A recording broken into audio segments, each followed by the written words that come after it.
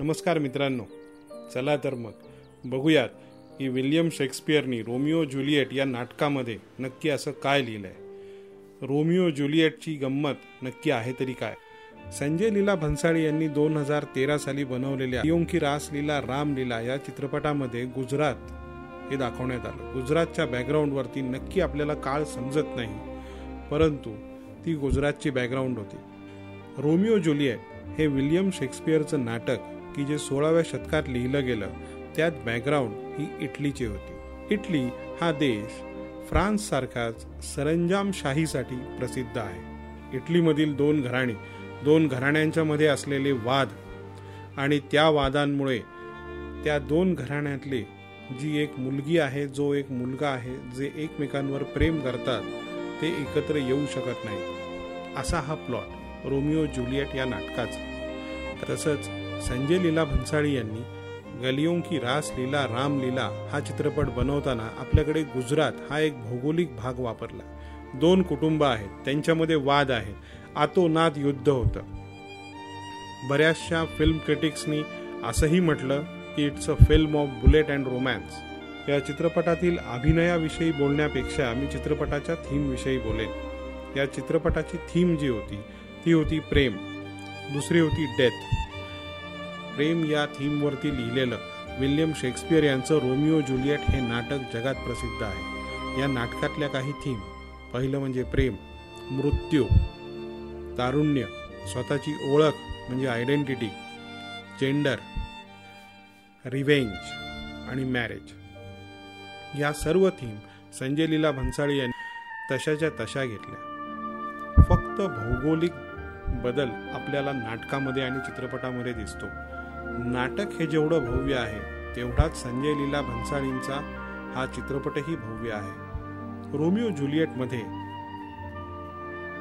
जेव्हा रोमिओ आणि ज्युलिएटला एकमेकांपासून लांब ठेवण्यासाठी सर्वजण धडपड करतात, त्यामध्ये गैरसमजानी रोमिओला वाटतं ज्युलिएटनी विष पिलेलं आहे आणि मेलेली आहे. रोमिओ तिथे येतो, विष पितो, मरतो, परंतु ज्युलिएट ही विष पिल्याचं नाटक करत असते.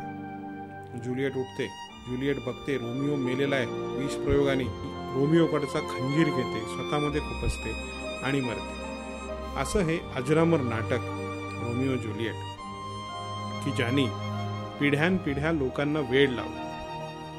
तुम्ही म्हणाल की रोमिओ ज्युलिएट हे तर विल्यम शेक्सपियरचं, त्याचा भारतीय सिनेमाशी संबंध काय. विल्यम शेक्सपियरच्या 16व्या शतकातील रोमिओ ज्युलिएट या नाटकाने चित्रपट सृष्टीला, मी तर म्हणेन जागतिक सिनेमाला, जागतिक चित्रपट सृष्टीला बरंच काही दिलं. उदाहरणार्थ, आज जगामध्ये जेवढे चित्रपट बनतात, जेवढ्या लव्ह स्टोरी बनतात, त्यामध्ये एक शॉट हा नेहमी ठरलेला असतो. तो म्हणजे हिरोईन ही गॅलरीत उभी राहील, हिरो हा रस्त्यावर उभं राहील, वरती बघेल, ज्युलिएट म्हणजेच त्याची हिरोईन ही गॅलरीमध्ये येईल. हा शॉट जागतिक सिनेमामध्ये रोमिओ ज्युलिएट शॉट म्हणून ओळखला जातो.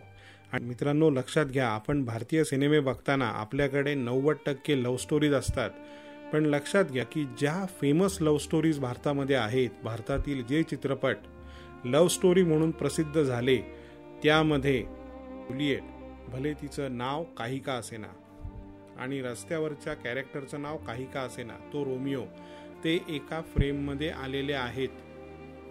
आणि जर भारतीय सिनेमात देखील जर ते एका फ्रेममध्ये आले नसतील, तर ॲज अ लव्ह स्टोरी म्हणून तो चित्रपट चाललेला नाही. आता मला सांगा की ही जी गंमत आहे रोमिओ ज्युलिएट शॉटची, ती कुणी निर्माण केली. शेक्सपियर तो 16व्या शतकातच गेला, 18व्या शतकाच्या नंतर तर सिनेमा अस्तित्वात आला.